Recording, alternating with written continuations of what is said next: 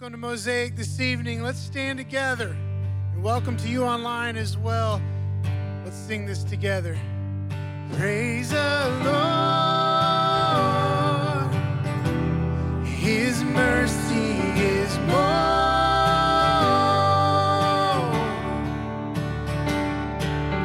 Stronger than darkness, new every morning. Our sins, they are many, but His mercy is more.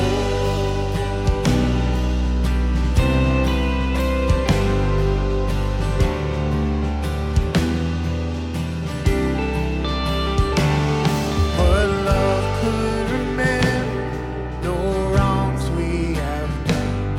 Omniscient, all-knowing, He counts not their song. Thrown into a sea without bottom or shore. Our sins, they are many, but His mercy is more. Praise the Lord. His mercy is more.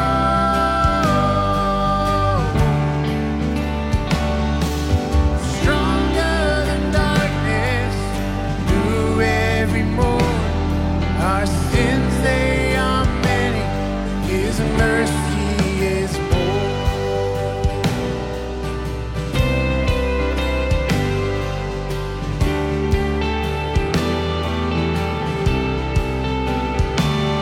What patience to wait as we constantly roam. What Father so tender is calling us home. He welcomes the weakest, the vilest, the poor. Our sins, they are many, but His mercy is more. Praise the Lord. His mercy is more.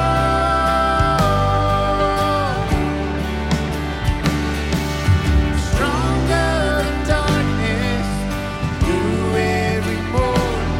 Our sins, they are many, but His mercy is more.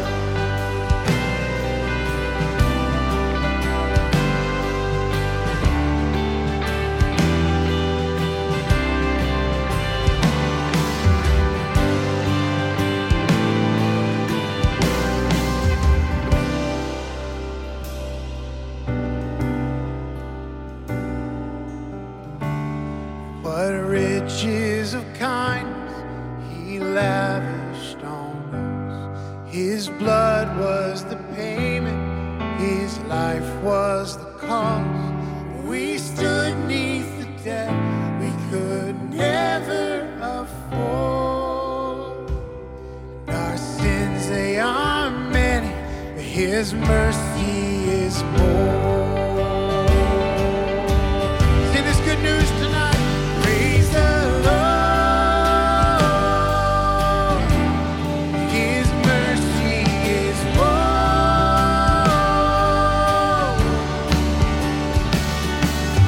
Stronger than darkness, new every morning. Our sins, they are many, but His mercy is more. Praise the Lord.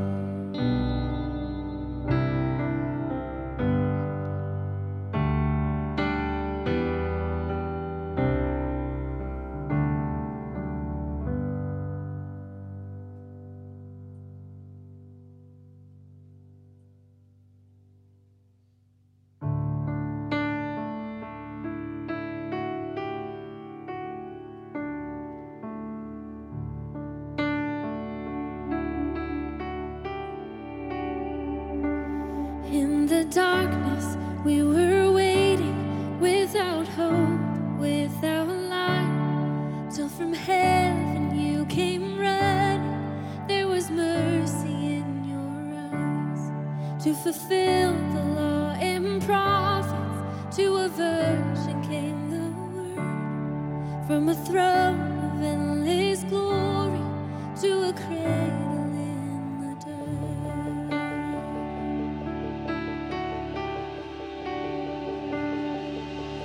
Praise the Father, praise the Son, praise the Spirit, three in one. God of glory, majesty,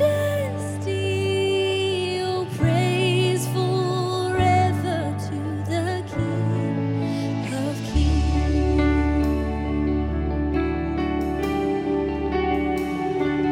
To reveal the kingdom come and to reconcile the lost, to redeem the whole creation.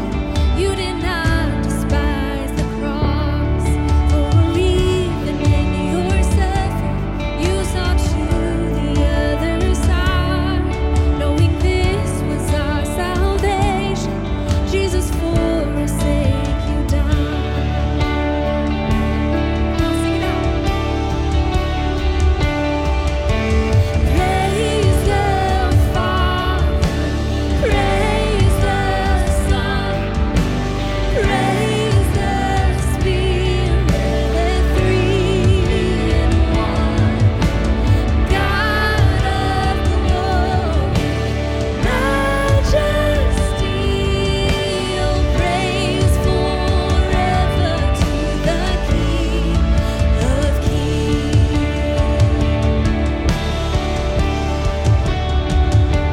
In the morning that you rose, all of heaven held its breath, till that stone was moved for good, for the Lamb had conquered death. And the dead rose from their tombs, and the end stood in awe, for the souls of all who come to the Father are restored. And the church of Christ was born, then the Spirit lit the flame. Now this gospel truth, the law shall not yield, shall not fade. By His blood and in His name, and in His freedom I am free. For the love of Jesus Christ, who has resurrected me.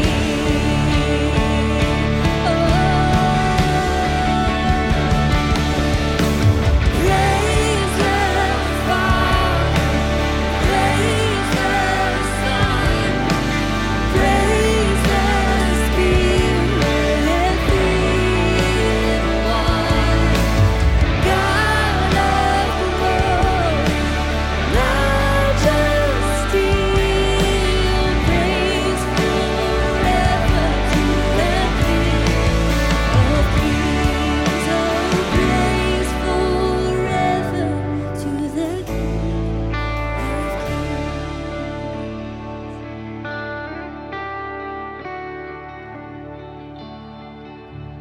Oh God, our King of Kings, we worship you in this place tonight. Thank you for sending your Son for us to be our hope, to be our peace. God, tune our hearts toward you tonight. We love you, and we ask this in your name. Amen. During the month of October, we are calling the people of fellowship to commit to daily focused prayer for our nation. I don't have to tell you how deeply our wounded country needs prayer right now. It seems we've never been more divided, and an election looms on the horizon.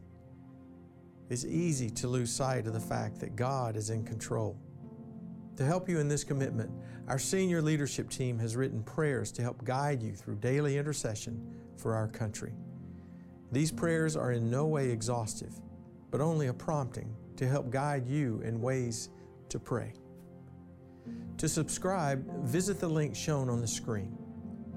If you're already signed up for our Advent and Easter devotionals, you will automatically receive the daily prayers via email, and no further action is necessary.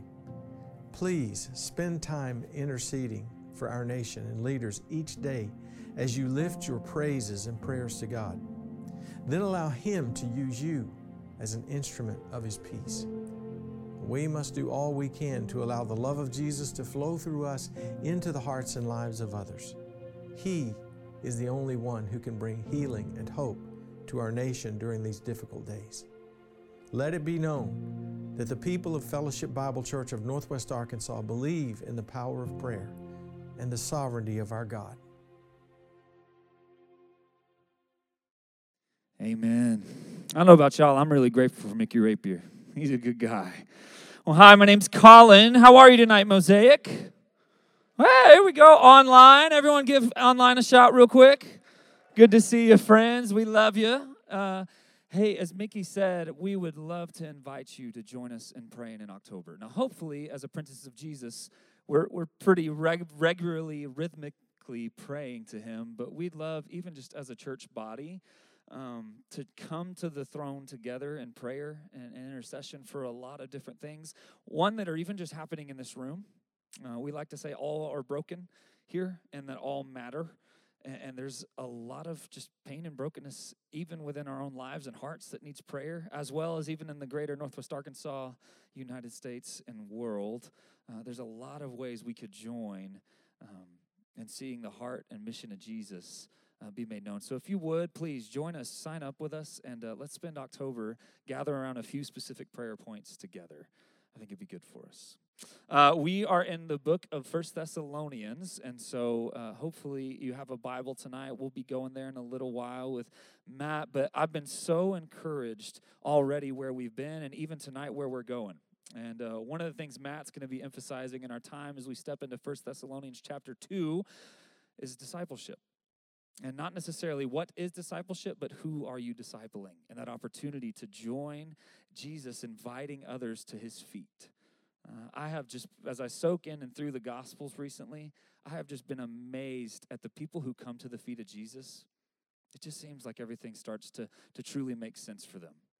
And so we're really excited as we step in tonight. And I was having a conversation this past Thursday. We did a lunch just to talk about the gospel in Northwest Arkansas.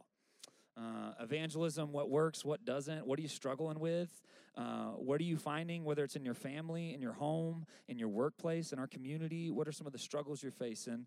And a really faithful apprentice of Jesus, a guy I want to hang out with more, Roy Duncombe, he said this. He said that if we, as the church, are not serious about getting folks into a relationship with Jesus, we have missed the boat. Ooh. Let me say it again in case you missed it. If we as the church are not serious about getting folks into a relationship with Jesus, we have missed the boat. And so tonight, I would love if every single one of us could leave this place inspired by the Word of God to go make disciples. Oh, what a joy it is to be a disciple and to invite others into that process. And we actually have an opportunity as a church to do that tonight because we have a lot of little ones in this room. And so, hey, kids, where are you at? Let me hear you. Hello, we're so glad you're here. Well, friends, if you wouldn't mind, let's go ahead and stand. And I love the way that Paul says it in Ephesians 5. He says that as we gathered to be filled with the Spirit, singing songs and spiritual hymns over one another, that we could give thanks to God. And family, whether or not you knew it, this actually is an opportunity for our own spiritual formation. This is a spiritual discipline of gathering and singing, and not just singing for us and God, but actually singing these songs over one another. And so if you wouldn't mind, I'd love to invite you, would you just take a second to look around the room? Maybe who's standing next to you, maybe who you came with, maybe who's behind you. You can give a little wave if you want to. Social distance, please. And what I'd love for you to do is, as we enter into this time of spiritual formation, of singing these songs to Jesus, would you be singing them over your heart, but would you sing them over those around you as well? That we could leave this place more in love with Jesus and encouraged by his Spirit. And so what I'd love to do, friends, if you would, please, would you bow your heads with me? Let's pray. Divine Master and friend, Jesus, thank you. Oh, what a grace and a gift it is even to take this breath. And Lord, I pray in this time, as we come together, be it online or in this room, Lord, would you open our eyes and our hearts and our minds to what you're doing, not just in our lives, but in the lives of our brothers and sisters as well. Jesus, could we leave this place with affection stirred for you and one another to go and see disciples of the nations made? It's in your beautiful and precious name that we now sing over one another. Amen. Let's join our voices together in reading this scripture as one. Yours, Lord, is the greatness and the power and the glory and the majesty and the splendor, for everything in heaven and earth is yours. Yours, Lord, is the kingdom. You are exalted as head over all. Now, our God, we give you thanks and praise your glorious name.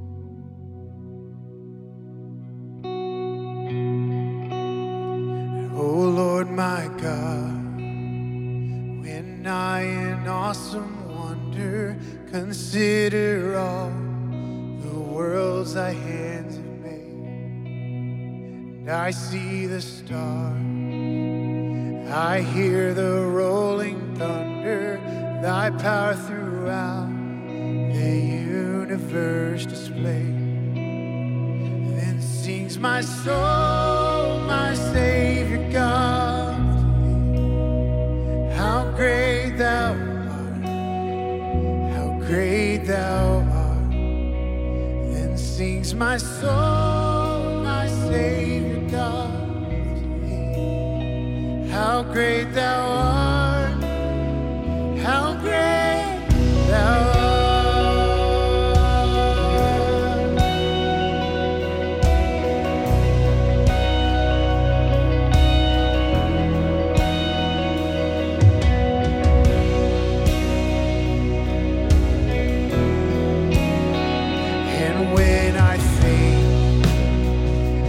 God, his son, not sparing, sent him to die. I scarce can take it in, that on the cross, my burden gladly bearing, he bled and died to take away my sin. And we respond, then sings my soul, my Savior God, to thee. How great thou art, how great thou art. Then sings my soul, my Savior God, to thee. How great thou art, how great thou art.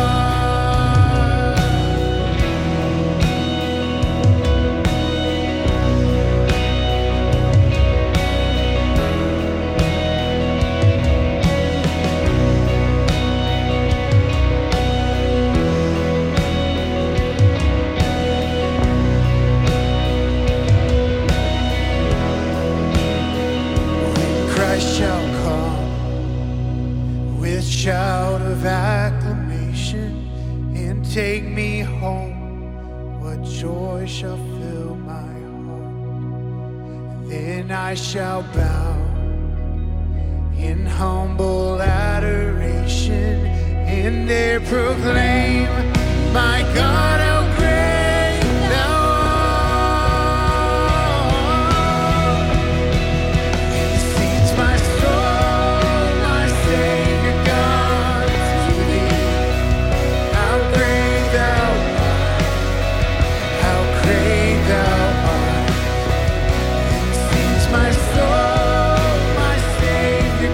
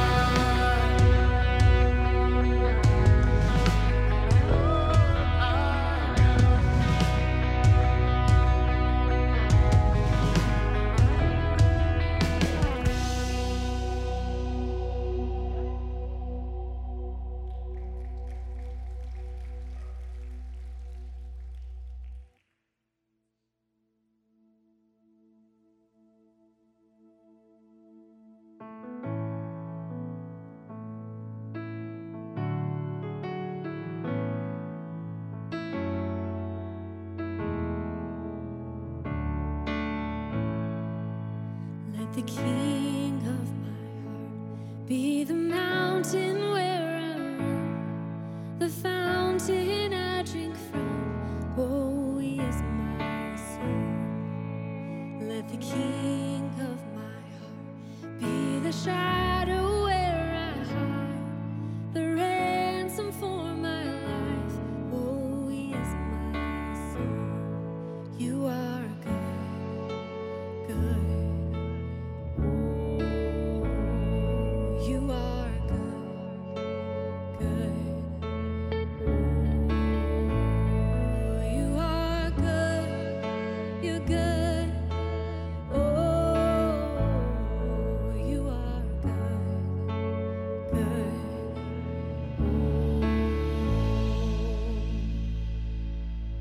Let the king of my heart be the wind inside my sails, the anchor in the waves. Oh, he is my soul.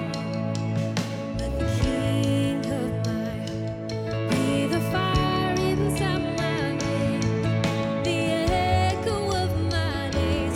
Oh, he is my song, 'cause you are good, you're good. Oh, you are good, good. Oh, you are good, you're good. Oh, you are good, good.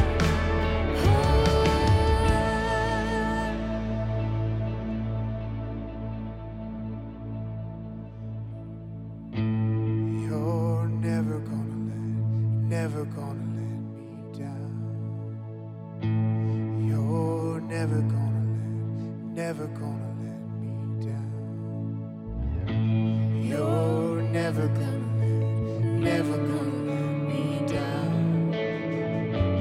You're never gonna let me down.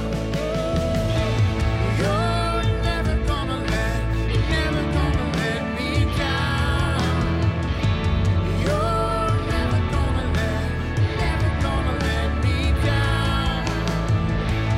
You're never gonna let me down. You're never gonna let me down. 'Cause you are good, you're good. Oh, you are good, you're good. Oh, you are good, good. Oh, you are good, you're good.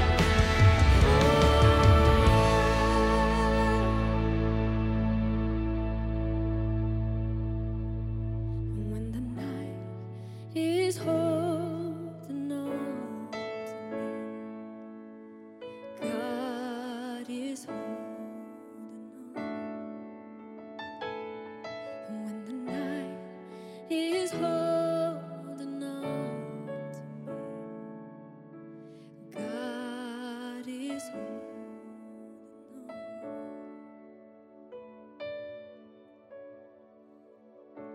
Oh Lord, we trust you, our Father, our friend. We believe you mean what you say when you say, never will you leave us, never will you forsake us. We believe that. Oh Lord, let us be that generation. Let us be your people who follow you, who trust and believe your word is true. You mean what you say, and you will deliver. Whether darkness, whether shadow, whether storms, we see you. We trust you.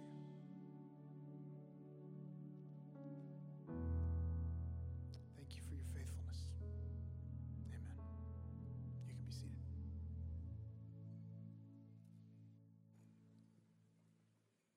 Well, my friends, I want to start our time with just let's call it $1 million question. I bet this question gets a lot of press in your life. Here it is. What do you think God is calling you to? What do you think is God's calling on your life? Now, I bet in this room, if we somehow were able to get the analytics on it, I bet that there's been more journal entries, more counseling appointments, more tears shed, more all-out panic attacks over this one question that really could be said in a lot of ways. What's your purpose for your life? Maybe as simple as what's next. And I don't care if you're applying to maybe go into college or graduating college looking for what's next. You're 32 years old wondering if this is going to be the rest of my life. You're 41 and a half years old in an absolute crisis state of nothing is working. Or you're in that beautiful legacy phase, maybe about to retire, asking the question, what is the final lap, God? What is God calling you to? And I think all the adults in the room would agree, we could learn a lot from the kids that are in the room. Kids, where are you at again? I heard you scream or shout once. Yeah. Now get this, kiddos. I, too, was 10 years old once. In fact, I brought a picture of myself when I was 10 years old right here. I don't remember thank you for that, by the way. That was very kind and empathetic. I don't remember one time in my life as a 10-year-old struggling, stressing, panicking over what my calling is. In fact, if you sat down with me and you said, Matt, on this day up in Wisconsin, what is your calling? First off, I would have no clue what you're talking about. Secondly, I would have put my jacket with the hot fur collar on, put my skinny jeans on before skinny was even cool, with the built-in air conditioning on the knee. I would have hopped on my tornado bike. And get this, kids, you're not going to believe this. When we were your age, our parents would say something like, just be home before it gets dark. And my calling, my purpose was quite simple. It was to get to Kmart, where they sold the 50-cent slushies, have an extra large one of them, and then walk next door to Big Lots, where with my chore money, I would try to save enough money to make my own homemade weapons. And that, my friends, was my day. I never thought about past tense what was. I don't remember once fretting about what was coming. I had a single-minded, a single devoted calling. So kids, we could learn so much from you. Now, wouldn't it be something if there was a paragraph in the Bible that made clear our calling, that validated all of those hardships we feel, and even gave us some practical steps to get there? Would anybody be interested in a paragraph like that? That would be something. Boy, that would be something. And now that I've served you up a steaming hot bowl of foreshadowing, turn with me to 1 Thessalonians. And we're going to look at 1 Thessalonians chapter 2. The place we are in this book, we come out of a beautiful introduction of evangelism with phrases like the gospel of God ringing forth, echoing forth off the corners of culture. And now we're going to move into a chapter that really invests in what does it mean? Personal apprenticeship of Jesus. What does it look like to be invited into a calling of making disciples alongside of Jesus? And I'm going to read 1 Thessalonians chapter 2, verses 1 through 12. Here we go. For you yourselves know, brothers, that our coming to you was not in vain. But though we had already suffered and been shamefully treated at Philippi, as you know, we had boldness in our God to declare to you the gospel of God in the midst of much conflict. For our appeal does not spring from error or impurity or any attempt to deceive, but just as we have been approved by God to be entrusted with the gospel, so we speak. Not to please man, but to please God who tests our hearts. For we never came with words of flattery, as you know, nor with a pretext for greed. God is witness. Nor did we seek glory from people, whether from you or from others, though we could have made demands as apostles of Christ. But we were gentle among you, like a nursing mother, taking care of her own children. So, being affectionately desirous of you, we were ready to share with you not only the gospel of God, but also our own selves, because you had become so very dear to us. For you remember, brothers, our labor and toil. We worked night and day, that we might not be a burden to any of you, while we proclaim to you the gospel of God. You are witnesses, and God also, how holy and righteous and blameless was our conduct toward you believers.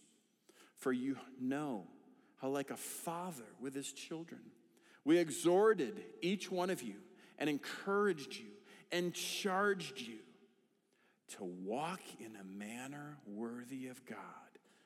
And here it is, who calls you into his own kingdom and glory. Who calls you into his own kingdom and glory. And I'd like to start at that place that Paul concludes, because he makes a closing statement. A statement of what the Thessalonians are called to, what we are called to. Called into his kingdom, into his glory. Notice it's not called or will call, but is a present tense calls. The past and the future aspects of salvation certainly are true to Paul, but here and now, Paul is highlighting the now.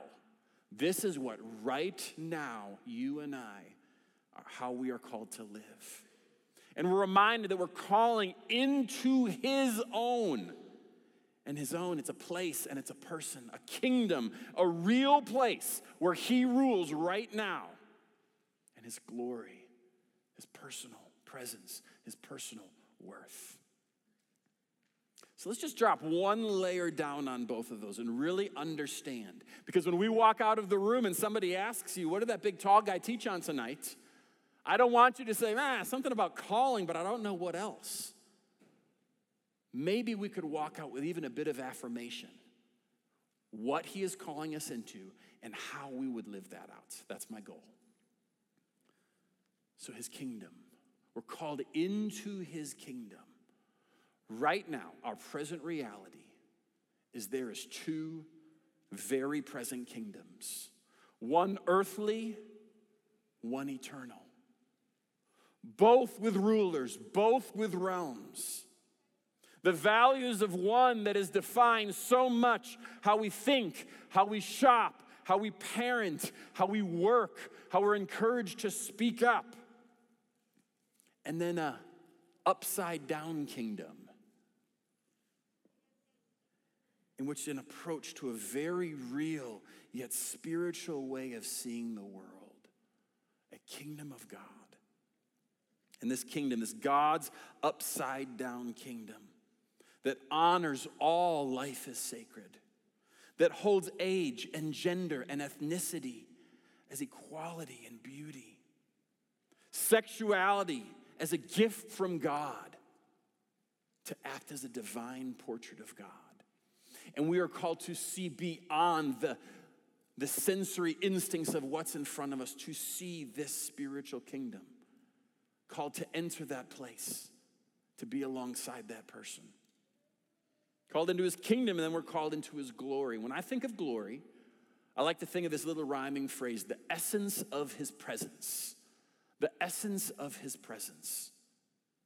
You know, back in the days of the Exodus, nobody would come out of their tent, give a good morning yawn, and walk over to their neighbor and say, hey, where's God's glory? because everybody would be able to point where the essence of his presence was. It resided on the tabernacle, over the Holy of Holies. But because of Jesus, Emmanuel, God with us, ushering in the new covenant, writing the essence of his presence on our hearts, because of the Holy Spirit living inside of us, we get to live out the taste, the beauty, the majesty, the harmony, the oneness, all wrapped into what Jesus accomplished on the cross. That Emmanuel, God with us, in us now. So to summarize kingdom and glory, here's a little phrase I want you to repeat. Sent in. Good job. Let's do it now that we all have our cue. Ready? Sent in while set apart. Sent in while set apart. We are sent into the world while we are set apart from the world, permeating God's presence. And that's the closure. And friends, I really think that's what you and I are called to. So why do I not now close in prayer and just call it a day? Well, it's because the place that the paragraph starts is, I think, a place that so many of us often feel. He makes this statement, I didn't come to you in vain. This question of, did I waste my life? Did I waste my time? Are people vain? Are people a waste of time? Is spiritual formation and devotion, is it a waste of time? Is crisis? Because that's where he immediately goes. He refers back to a story from Acts where he and his pals were wrongfully imprisoned in Philippi because he cast a demon out of a little girl. And he ruined the business entrepreneur's dreams for making money. And so he is, as a Roman citizen, wrongly imprisoned, wrongly abused. Was that a waste? Was that in vain? Was it a waste of time? How about you? The person you've invested in. The rhythms, the patterns of devotion you've given your life to. Even the crisis that you're currently in. Is God in control, or is it a big waste? I think that word vain is an interesting one. You know, it's the same word that the writer of Luke in chapter 20, when he's talking about the parable. The parable goes like this. There's a man who bought a field and put tenants in charge of it. And when he sent a servant to go get some of the produce from the field, the tenants beat him and sent him back, and the word is empty-handed. And the same Greek translation for empty-handed is the word vain. And how many of us have walked into your kitchen after a long day of listening and connecting, a long day of considering what does it mean to follow Jesus? And the very body language we used was, is it worth it? Was it a waste? We feel empty-handed. We feel in vain. And yet the Bible knows us even better than we know ourselves. Even more than we read it, it reads us, doesn't it? So what Paul says is he gives some fillers of what it doesn't mean. He says this calling into his kingdom, into his glory, he says this is not how we did it. And he actually has a long list, which, by the way, if he's going to be this articulate with what it's not, I have to believe that these are very real threats. These things have the tendency of sneaking in and being our reality. So he says we didn't come to you in error. We didn't come to you in impurity. We didn't come with an attempt to deceive. We didn't come not to please men or with flattery or with a pretext for greed. He says we didn't, this is interesting, we didn't seek glory from you or others. And as you're hearing that, it should put up the little Bible student's radar in your head. Wait, we've heard that word. We've heard that word glory, the essence of his presence. And what we see is that we're pretty rotten people. I mean, can you imagine that the whole idea of following Jesus, that we would do it for our own gain? That we would put on a mask with some sense of greed, some sense of flattery, of people-pleasing, so that we receive somehow, and that the essence of our presence, our glory, is made known? Boy, we're nasty. And I bet that stings, just like it stings me a little bit, because we've all been caught in that place. And friends, it's a reminder, because this is the narrative of sin. This is not new. From Jeremiah 2 to Romans 1, we have been taking glory and we've been exchanging it. From Eve's bite of the apple to my day today, we've been taking the glory of God, the essence of his presence, and we've been exchanging it in for that which will never satisfy, that which will never benefit us, by making ourselves the heroes of the story, stealing the glory rather than living in to the kingdom and glory of God. So I want you to just kind of like slow your pulse and marinate on kind of the projection of what Paul is leading us to here. Even using the identity words that Mosaic just reflects on who we are so often. That God would take that vainness or that brokenness in us. And yet, and that's a huge and yet, because we matter to him, he makes us, he writes us into the story so that glory would be rightly appointed to him. Not glory stolen for us, but all are broken and all matter, and only one gets the glory. Paul wrote it way before we ever put it up on our big screen behind us. So he tells us how not to do it, how not to live into the calling of the kingdom and the glory, but then he turns a corner and gives us a little grace gift.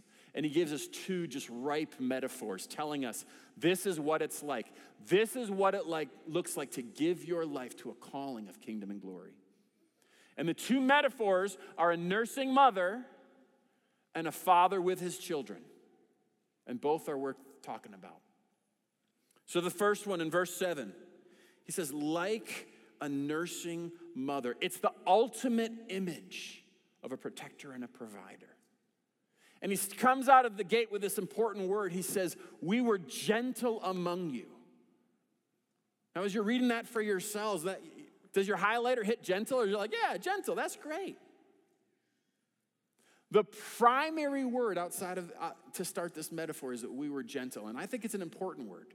Because the one place in the New Testament where Jesus describes his heart, now time and time again, he talks about drawing our hearts, yearning for our hearts, examining our hearts, earlier testing our hearts. But the one place where he describes his heart in Matthew 11, in that famous passage, come to me, all of you who are tired and broken and weary. I'll give rest for your souls. Do you remember what he says about his heart? That his heart is gentle and it's lowly or accessible. So what Paul says is like a nursing mother, like the very face and hands and compassionate heart of Jesus, we just did what he did to us, and we were gentle with you. We were accessible to you. We came to you because you were so dear to us. And then he just says this remarkable phrase or sentence in verse 8. He says, we didn't only give you the gospel, we gave you our very lives. It was even more than just an articulated or a memorized gospel message. And by the way, that's really important. It was a gospel lifestyle that they had been changed by, and now that they were going to change too. They were going to give them their very lives. Yesterday I had the coolest opportunity. One of our dear friends got to graduate from a really important scholastic program. And we're so proud of her. And I got to go to a big pavilion. Her husband, one in a million, just kind of hit it out of the park. Nobody expected much, but he came up big. And family came in town, and friends came in town, and food was flowing. It was so much fun. And I had this thought in this moment, walking and going, okay, now who are family and who are friends? And even when I asked, nobody really clarified for me with it. They're just like, yeah, we're all of that. And then community group members, their disciple-making community that has been with them in the highest of highs and the lowest of lows. You could see the fruit of not just really good Bible studies. And by the way, I bet this disciple-making community has had some incredible times where they open up God's word and it's shaped them, it's made them one, it's called them to be sent. I bet they've declared the gospel over each other. But you know what, as we were there just eating bratwurst, throwing footballs, giving our congratulations, loving each other well, it was so evident that this community had given each other their very lives. There was no question that the genuineness, the pureness of love was both given and received in this community. They were displaying what Paul is using as a metaphor, like a nursing mother, protecting and providing for each other. But that's not the only metaphor. There's a second metaphor. He's also like a father with his children. This week I had a discipleship appointment with a guy that I've been meeting with almost 10 years now. I love him. He's a dear friend. He is like a brother or even like a son to me. And like we've been doing for about a year now, we've been taking his current things, his struggles, his issues, his hurts, habits, and hang-ups, and we've tried to find the root system, not just dealing with the end kind of symptoms, but what are the roots? And we've traced our way all the way back to when he was 5 years old. And he said this statement that caught my ear, and I think it's because I was really meditating on this text. He said, since I was 5, I was taught that I'm not worth anything. And so he's lived his whole life to gain worth through sports. His whole life gaining worth through being valedictorian or getting the best job. His whole worth on what he could achieve. And those were messages planted when he was 5 years old. And I was so grateful to God for the grace gift and the timing of being able to go, hey, let's open up to 1 Thessalonians 2 and read the fact that like a father, that they exhorted, they encouraged, and they charged him to one thing. It was to live a life in a manner worthy of God. And let's not fall into the same mistake that he did. Let's not go, oh man, I'm not living a life worthy of God. My life is worth nothing because I make so many mistakes. That actually limits the manner of worthiness of God. Because God loves us so much that he sent his son Jesus to be our worth. That when he looks at us, he sees that sacrifice that Jesus did on the cross, that blood that is our covering. And just so that it gives us some examples of how, the practical how do we live it out? Listen to what he says. We did 3 things that you would get this worth. We exhorted you, encouraged you, and charged you. Don't fall into that trap that these are just the same words. Sometimes they're interchangeable, but I don't think that Paul would have said, so we encouraged you, encouraged you, encouraged you. They're different words. That word exhorted, it's the same word used in 1 Corinthians 2, that God is a God of comfort.